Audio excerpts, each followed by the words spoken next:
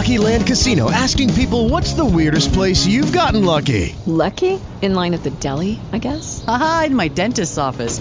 More than once, actually. Do I have to say? Yes, you do. In the car before my kids' PTA meeting. Really? Yes. Excuse me, what's the weirdest place you've gotten lucky? I never win and tell. Well, there you have it. You can get lucky anywhere, playing at LuckyLandSlots.com. Play for free right now. Are you feeling lucky? No purchase necessary. Void where prohibited by law. 18 plus. Terms and conditions apply. See website for details. Good evening, everyone, and welcome to Addiction Treatments That Work. I'm your host, Kenneth Anderson. Tonight it is September 11th. Oh, it is that anniversary date. I forgot all about it. It is September 11th of 2014, and tonight our guest is Jenna Hollenstein, and she is the author of Drinking to Distraction. And before we start the show, I'm going to do a little blurb for our website and our book. Our website is hamsnetwork.org, and we are a free of charge lay-led support group for people who want to make any positive change in their drinking habits, from safer drinking to reduced drinking to quitting altogether. Our book is called How to Change Your Drinking, a Harm Reduction Guide to Alcohol. It's available from Amazon. For more information, go to hamsnetwork.org/book. Our guest is with us right now. How are you doing this evening, Jenna? I'm very well, thank you. How are you? I'm doing good. Did I mangle your last name? How do you say it? No, you did really well. I say Hollenstein. Hollenstein. Okay, I could think of at least 4 possible pronunciations on that that would work in different regional areas. Well, the book is called Drinking to Distraction, and I know part of the topic is about, this is about quitting drinking before you've hit bottom and gone through, all the extreme, crazy stuff in all those wonderful memoirs that everybody loves to delve into and watch the train wreck. But, it's one of the things that we've always been very supportive of in our program is the idea of individual choice. And, people, you don't have to be drinking at a certain level in our group to choose to quit. We say, if you drink one drink a night and you don't like that and think it's too much, you can quit and we will support you in that. You can get drunk every day and decide, well, I've been drinking and driving and that's stupid and I want to quit drinking and driving and still get drunk every day, and we will support that. So the whole idea is that we support every positive change. We support, people where they are at.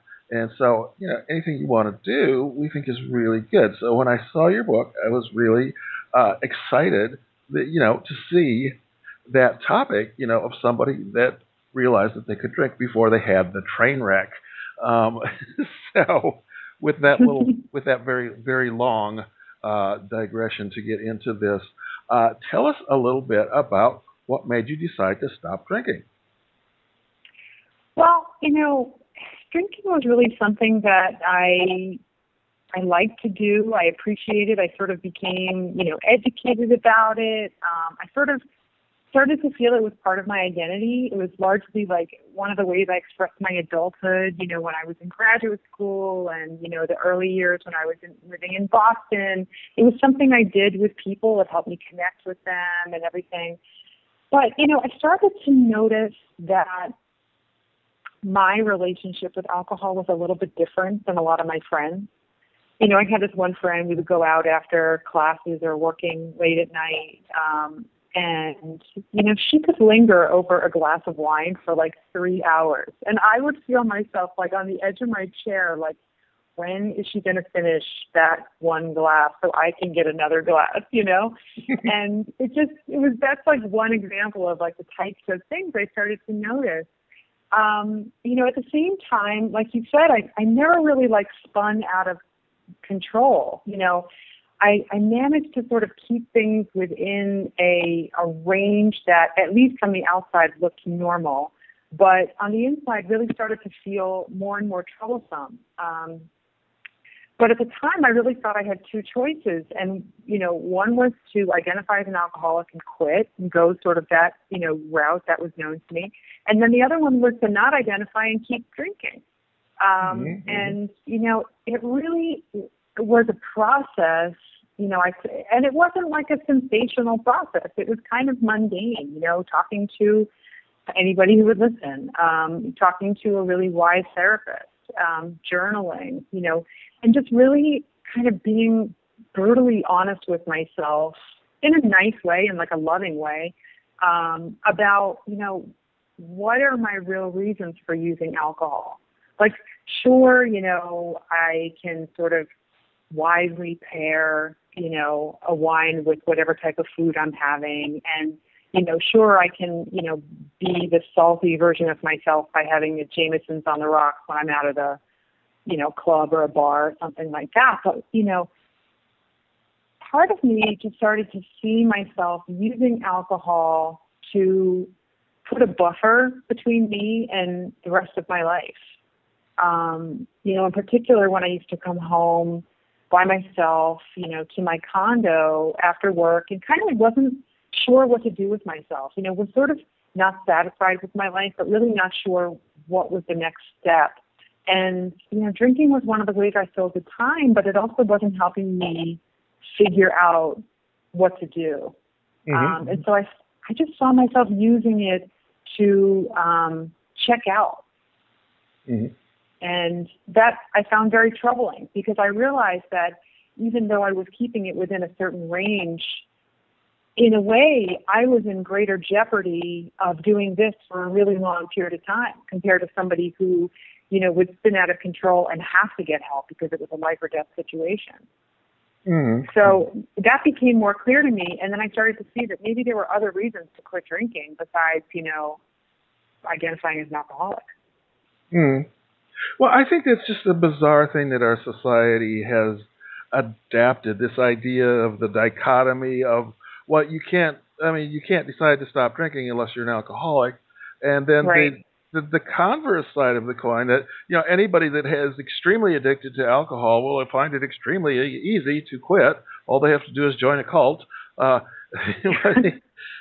which is not true at all, because the more addicted you are, the harder it is to quit. It's not easier to quit because you're more addicted. It's much harder the more addicted you are. So right. It's such a mythology that our society has woven for us. It's bizarre. Yeah. But I think what I was looking for at the time in my sort of like inexperience with what recovery would actually look like, I thought that having that imperative would make the decision more clear. I know now, almost 7 years out, that there's such a range of experiences with addiction to alcohol and also addictions to all other things. And that, maybe there are certain periods in like the early days that are harder or easier or whatever, but it's a lifelong thing, and it varies depending on so many different things. The season of the year, your family situation, your stress level, other health issues that might affect, might make you more vulnerable to a relapse. So, I think I probably tend to oversimplify that sort of dichotomy. And in the last 7 years, I've definitely gotten an education about that. Mm-hmm. Well, it's built into our society so much. But, when we think about other things, you can make a positive change in your life anytime. If you want to take up exercise, for example, you don't have to wait until you weigh 700 pounds to join the gym. You can join the gym at any time. Right. And it's interesting because, I'm actually a dietitian and I work with people who, want to change their relationship with food and their bodies. And so I think even in that realm, there's this idea that there has to be some imperative in order to make a change, which, takes a lot of power out of our hands. Mm-hmm. Mm-hmm. And then, of course, it's also the idea it's going to be a drastic change, which you probably know is very often very counterproductive. The person that decides that's never exercised in the last 10 years and decides, I'm going to go to the gym and exercise an hour a day, 7 days a week, they're very likely to burn out very quickly and stop. Right. Yeah, I talk about that a lot with people as far as nutrition, but also, as far as dealing with recovery. We think that where we need to be is very, very far from where we are at the moment. And, often it's very subtle shifts that are required to make meaningful and lasting change. Mm-hmm. Yeah, and oftentimes, people can start by making small changes. You know, well, different people are different. Some people do like to make the big change all at once, and some Right. people go better with small changes. When I quit smoking cigarettes, I was very heavily addicted, but I did a lot of things, but including charting and cutting back. And I was taking Chantix too, which helped me cut back. Mhm. But I went from my 25 hand-rolled bugler cigarettes, those these killers, strong sons of bitches, to smoking those, to two per day, over a Right. period of 40 days. And I cut down, and then finally on like day 40, I said, well, I don't want to spend money on this today, and I didn't. And then that's the last time I had a cigarette. Well, maybe it was, I often wonder about how what's actually changing as you're doing that, because as you're sort of gradually reducing the number of cigarettes that you smoke, for example, your awareness of the ones that you do smoke it's sort of different. And your awareness of the time in between when maybe you would habitually reach for a cigarette but now are making a decision not to, because you want to, do it less frequently. I think the quality of the awareness changes, and then, and you might call that mindfulness. And then, it allows you to make changes in a different way. It's less about, feeling like a sense of deprivation, for example, or a sense of rebellion against, what other people are telling you to do. And it can become a little bit more clear about, like, really what's working for you and what's not working anymore. Mm-hmm. Now, I want to get into that thing about mindfulness and meditation, because I know that's a big part of your book. But since we were talking about that, because one of the things I was doing, one of my big techniques was charting, which you can do with food, you can do with drinking. I was doing with cigarettes. That was my commitment, was to write down every cigarette that I smoked. And one of the really interesting things that I found was, I would find myself with this half-smoked cigarette in my hand, and I would look at it and say, wait a minute, I didn't write that one down. How did that get there? And I would have to go back and mark it. But that was how automatic it was. And that's one of the great things about charting, is making you aware and mindful. And there's lots of ways to do mindfulness, and you wrote about a bunch of them, and I want you to talk about those. What's that? You won't keep talking about?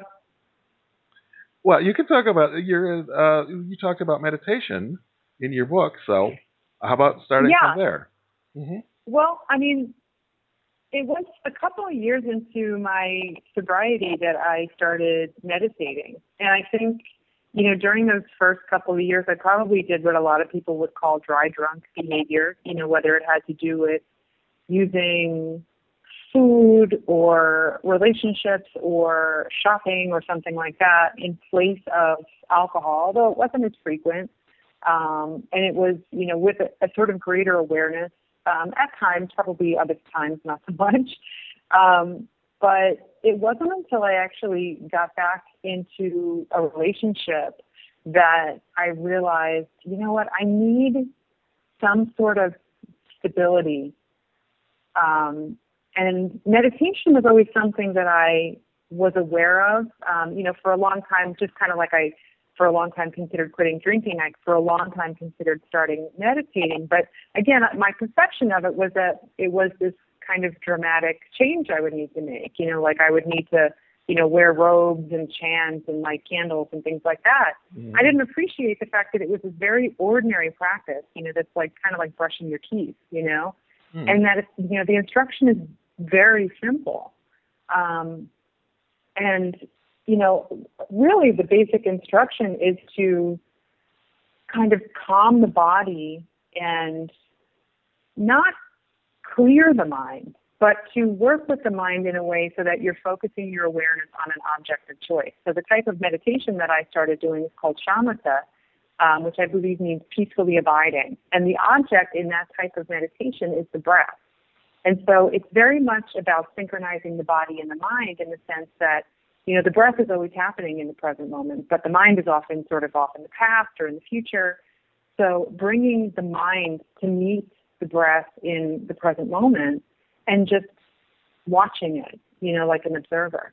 And then when the thoughts arise, because they inevitably do arise, noticing them as soon as you can, and then bringing the awareness back to the breath.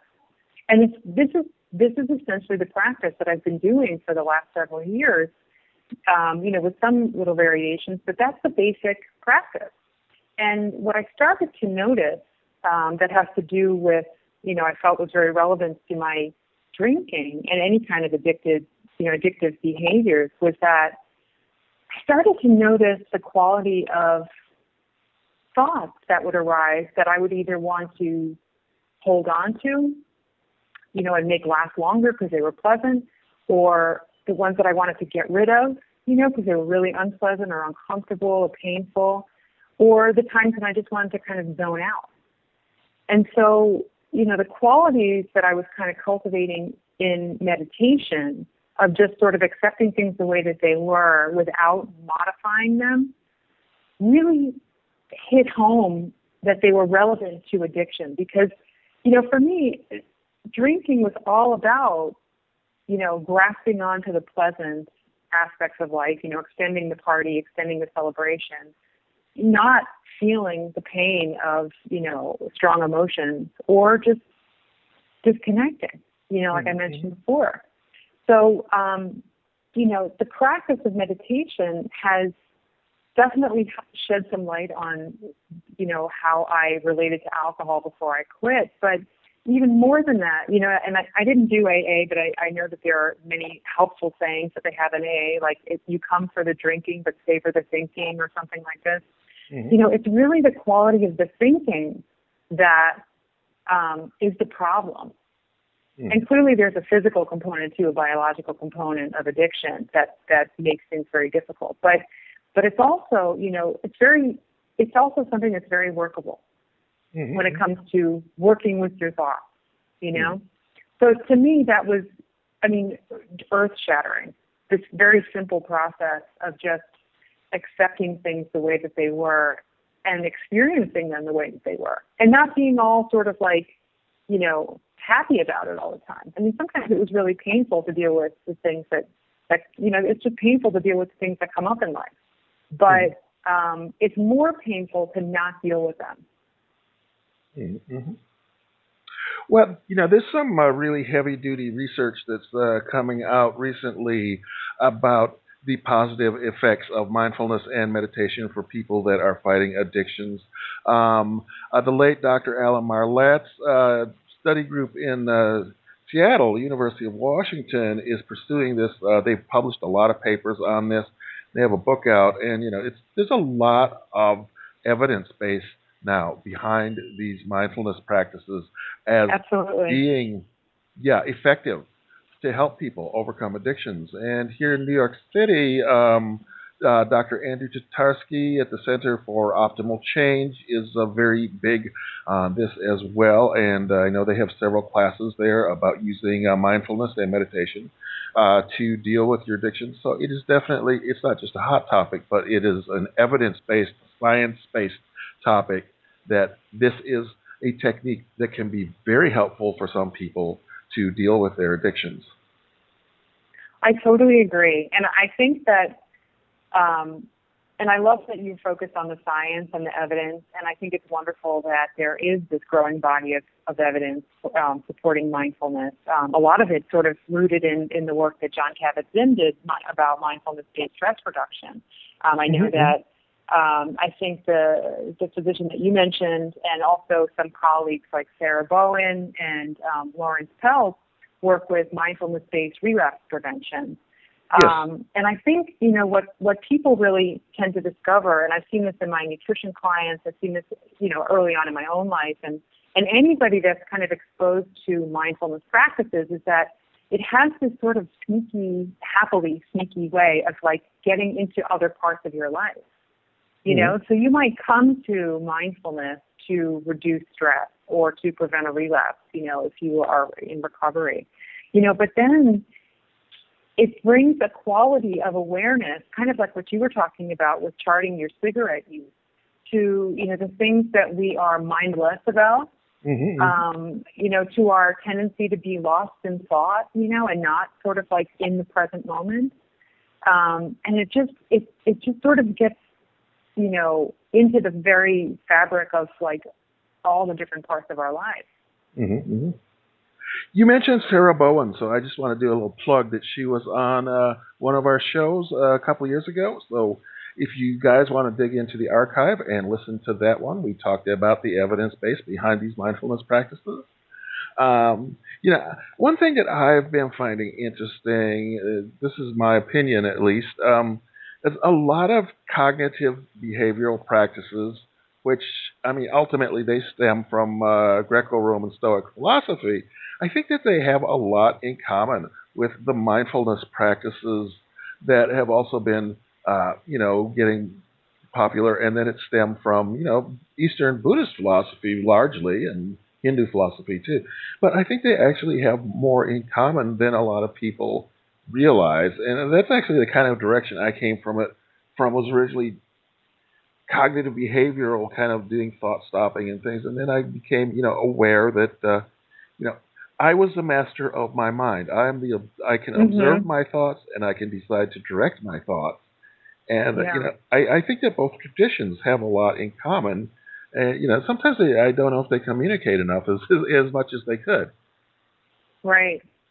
And there's also a type of therapy that's called dialectical behavioral therapy, DBT, that really does incorporate the mindfulness, kind of like the somatic awareness, the body awareness, into, the noticing of different patterns and habits and things like that as well. And I agree with you. I think that it's a wonderful trend in that, the sort of Western therapy world and the Eastern philosophy world are, speaking to one another and seeing potential for helping people through pulling out, different parts of these approaches to addiction. Now, you mentioned in your book that you went through outpatient treatment. I think, was that at the suggestion of your therapist? That was the suggestion of a therapist. I was working with a psychopharmacologist at the time because I was taking an antidepressant, and she, had sort of recommended that I consider quitting drinking, a couple of times, but I kind of wasn't ready for that. And then when I shared that I was finally ready, she suggested this program, I believe it was called AdCare, that, it really served as like a bridge for me between when I was drinking and whatever was going to come next, so that I wasn't just doing it on my own, or I wasn't just kind of, throwing myself into, AA meetings or something like that. And it was very helpful just in exposing me to, some of the thinking, some of the sort of work involved with getting and staying sober, It wasn't actually an AA meeting. It wasn't actually, associated with AA, but they used a similar sort of model in the way that people listen to one another without interrupting, for example. And then, it was December at the time, so a lot of the focus was about managing the holidays, dealing with family stuff and, just emotional stuff that comes up during the December holidays and New Year's and everything like that. Now, I found in my personal experience, because I went through treatment, actually I went through treatment twice, inpatient treatment, and the second one in particular was very traditional 12-step based and was definitely highly detrimental and did me a lot more harm than good. So my reaction was definitely I would have been better off without this. Actually, I did have to find my own path. But, and I know in your book you wrote that you didn't feel that you fit there. Do you think it was necessary? Do you think it was helpful? Do you think you could have done everything on your own? Or what do you think?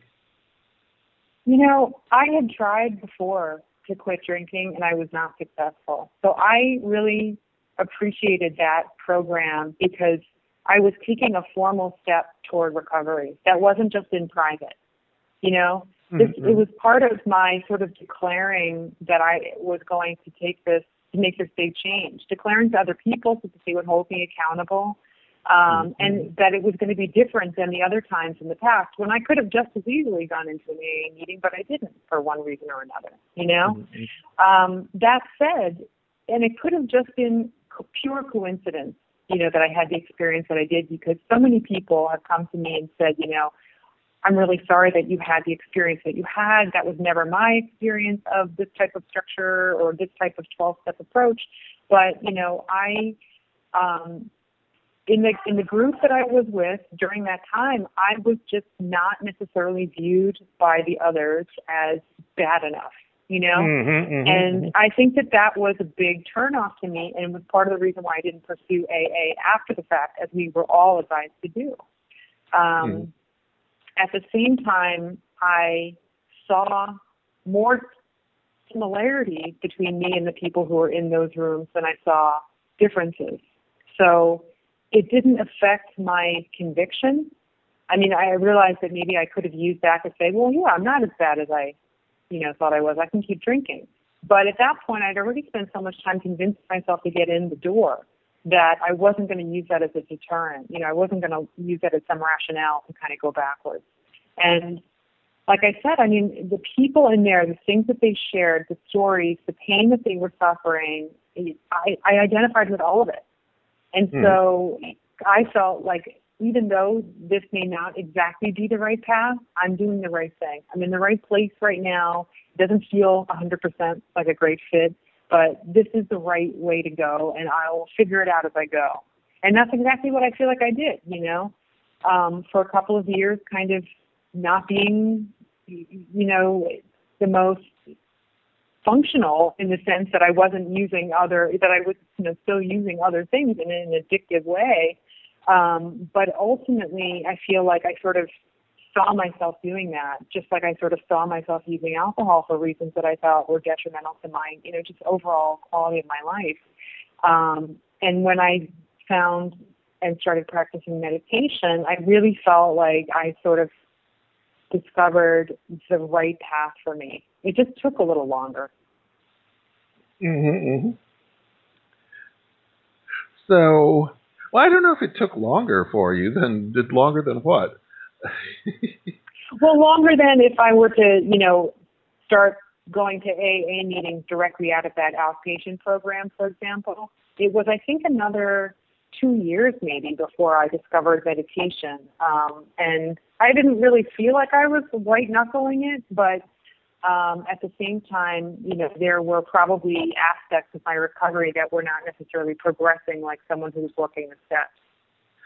Okay, that's one person's opinion. I've had so many experiences with AA people who were so crazy that I've seen working these steps seems to make a lot of people really nuts. It's total extremists.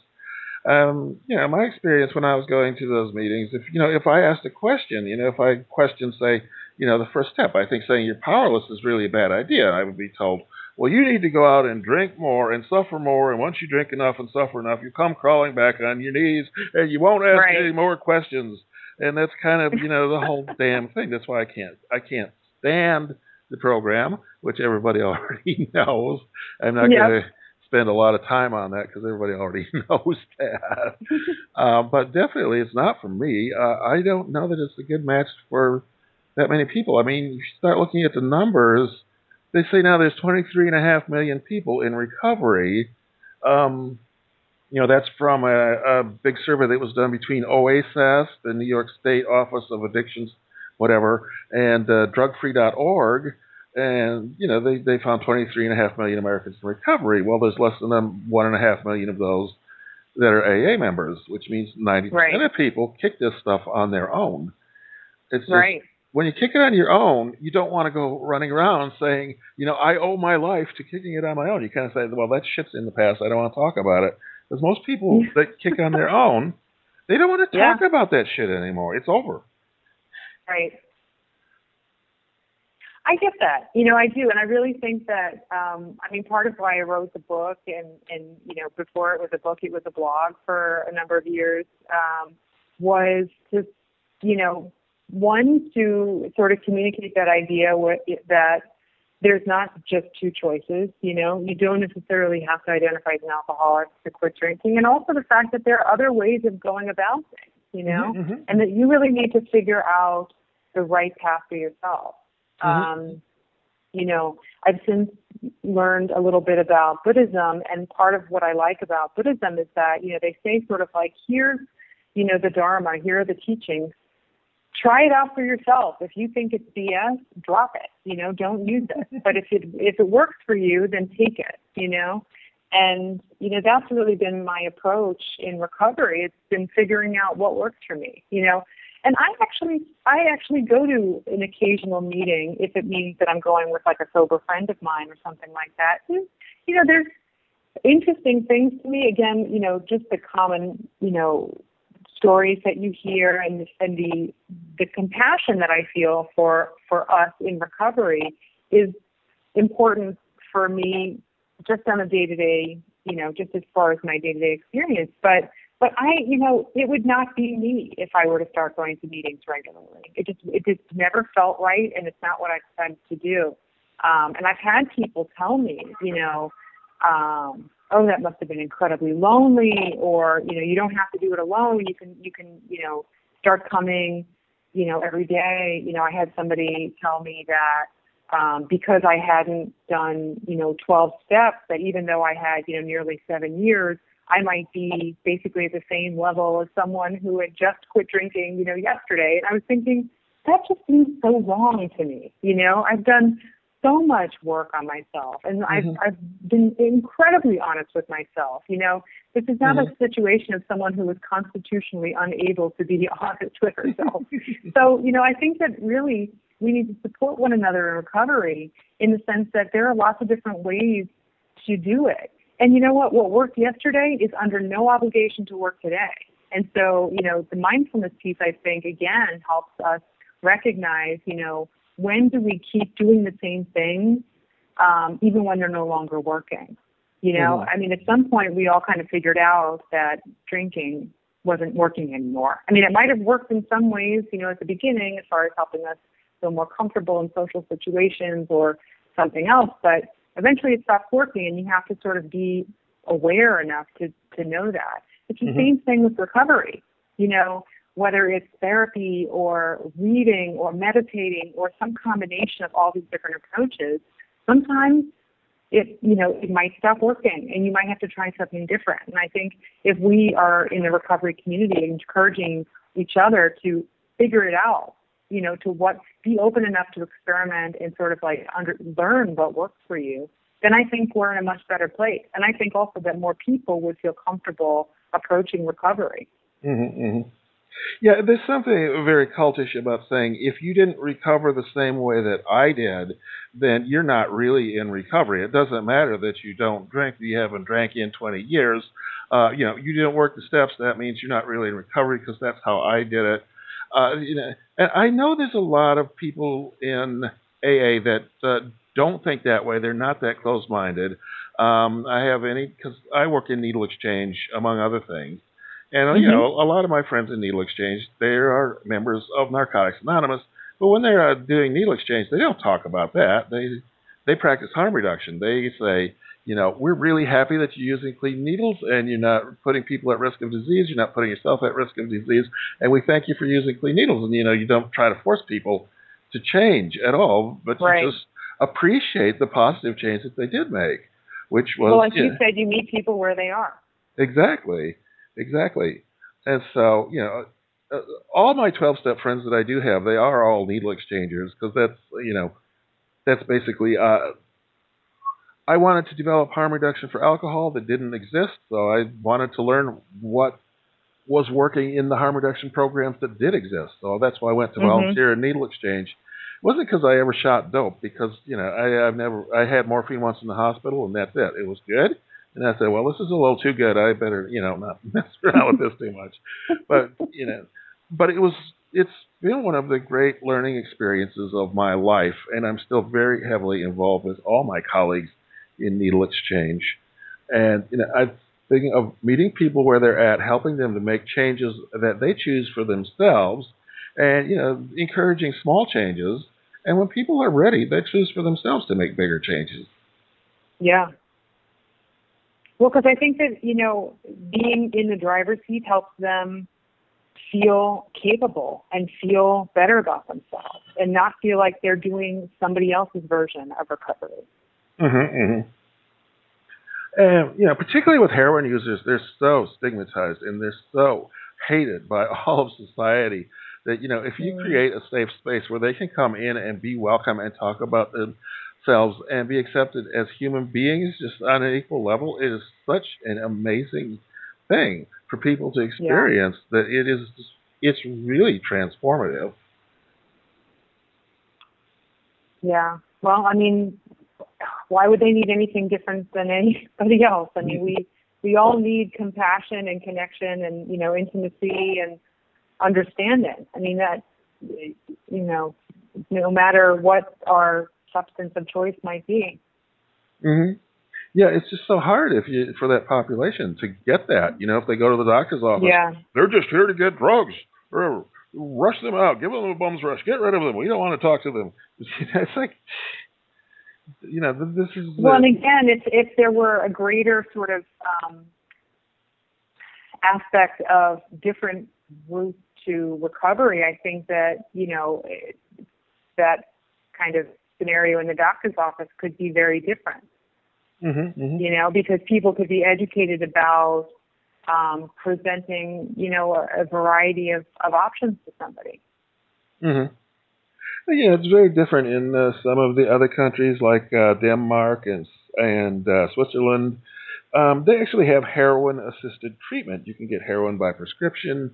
You can have a nurse watch you while you inject to make sure that you're safe, and they'll give you a safe place to inject. They'll watch you so that you didn't overdose, and safe injection facilities, heroin-assisted treatment. And all these things really get people engaged. They're very respectful of people. And, when people start feeling that they're being treated, like human beings, they start wanting to act like human beings. And, they just really start moving forward. And and they start treating themselves with greater respect, too. Absolutely. Yeah. So it's such a shame that we are so backwards in this country that, there's one way to do things, and that's, the 12 steps, and that's it. And if you don't get it, well, you're bad. Yeah. One thing I would say for somebody who's, approaching recovery and just doesn't feel like the 12 steps is the right route for them is that these other ways do exist. You just sometimes have to look a little harder. Mm-hmm, mm-hmm. Yeah, it's really difficult to make yourself visible. I don't know if you ever heard of our program, HAMS Harm Reduction, before I contacted you. Probably not. I don't think I did. No. No, it's hard to get known out there. Especially if you have no funding. I've written a few hundred web pages so on our site, so that draws a lot of people in. Especially I wrote a page about how to taper off alcohol, which there was nothing on the internet about that. It said either go to detox or you'll die. People have been using a taper method for, since the dawn of time. You can reduce your alcohol gradually and you won't have DTs if you do that. And so that's something that's drawn a lot of people to our sites. But, it's hard to get noticed out there because, there's tens of billions of dollars a year spent on the 12-step program, and with your little agency with a budget of our cash was $15,000 last year, and we had the Google AdWords grant, which was about $100,000 worth of free ads, but not cash. So we were definitely running on a shoestring, Right. That's a little different than 15 billion. A little bit. So, well, are there any other topics that you would like to cover before we finish up here? Um, I think the sort of culture of drinking and celebration, I mean, especially that's grown around women and, mothers kind of in particular, it's something that I find concerning. And, I think that there's this sort of tendency to, much like, we do with food, is to develop this very common dialogue around drinking. Oh, I've had the worst day, I need a drink. Or, some story about the kids, for example, that, would put your hair on end, who is going to make me a martini? Or it's got to be 5 o'clock somewhere. I think that we need to look at this sort of shared dialogue that we have, which to me is sort of obscuring the real need. I mean, clearly to me, when somebody is relaying a sort of stressful or exhausting story and they end with, I need a drink, it feels to me like they're kind of missing the point, of, maybe what they really need is support or a break or some change, that will allow them to have more time for themselves. I think, this sort of connecting with one another using this sort of shared vocabulary of drinking is sort of dangerous, because it's normalizing what in a lot of cases is not normal alcohol use. And, you're seeing more and more of these sort of, recovering mommy memoirs, because, a lot of women are getting to a point, usually very much in private, where they can't sustain this anymore. And I think that, part of why I try to be so vocal about my own story, is that I believe that it can help people. And I really think that, among women, young women professionals, among, mothers who are stressed out and exhausted, I think that we need to pay attention to the words that we're using when it comes to expressing our needs, when it comes to, what we default to. So that's just my little add-on there. But it's something that I've noticed a lot in the last couple of years. It seems to be sort of just this shared, very accepted, very encouraged kind of language. And it's not unlike the sort of dieting language that I'm very much against. And I think it's very harmful. So I think we should pay a little closer attention to that and, notice that, people who are struggling at home or at work or just balancing, the demands of life, it might not just be this kind of harmless, martini at the end, after the kids go to bed. Well, I know that I can't drink that way. I can't drink reactively. Such and such happened. I need a drink. That's not going to, long time ago, I realized if I was going to use alcohol, I had to put it on a schedule. Okay, today is the designated drinking day for this week. The other days are the designated abstinence days. So this is planned in advance. This is my schedule. I'm sticking to this schedule. Well, right.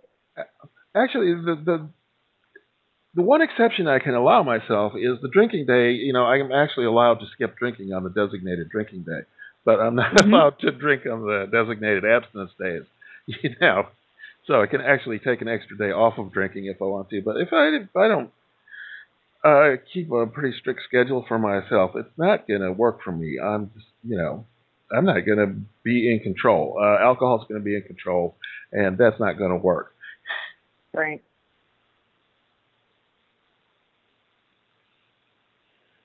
And I realize, some people do well with controlled drinking. Some people find it's easier to quit. Yeah, I've talked about this before too. I've had addictions where I found abstinence is easier. Cigarettes is one. I quit cigarettes completely. I have a cigar now and then, but that's a total different mindset. I've had one cigar this past year, so that was pretty good. Actually, one the past 2 years because I was so damn busy the past 2 years. But I wasn't abstaining. I was just too busy to take the time out because that's a big time-consuming process. Television, I don't allow television in my house because I get too addicted. I get hooked. I watch all this crap I don't enjoy. I'm disgusted with myself, and then I turn it back on the next morning. Right. Definitely. Well, and I think, I wonder if maybe in the next, I don't know how many years, we might better understand, who's vulnerable to what addictions and who can, reasonably moderate. I think, I hope that's, one direction that the research is going so that we can better understand, what approach will work for what individual. Mm-hmm. And it's interesting, one of the things that we find is when people get older, generally the more mature you get, the better you are in control of yourself.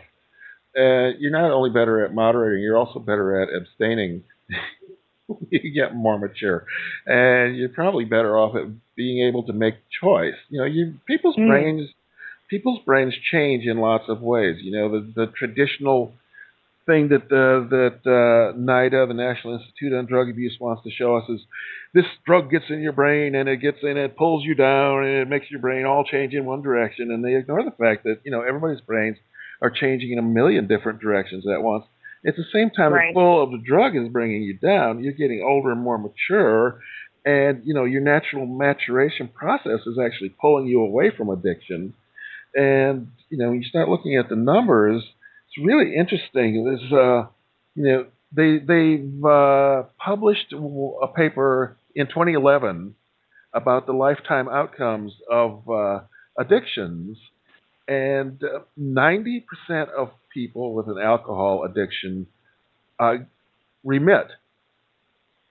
The lifetime remittance rate for alcohol addiction is 90%. For cocaine, it was 99%.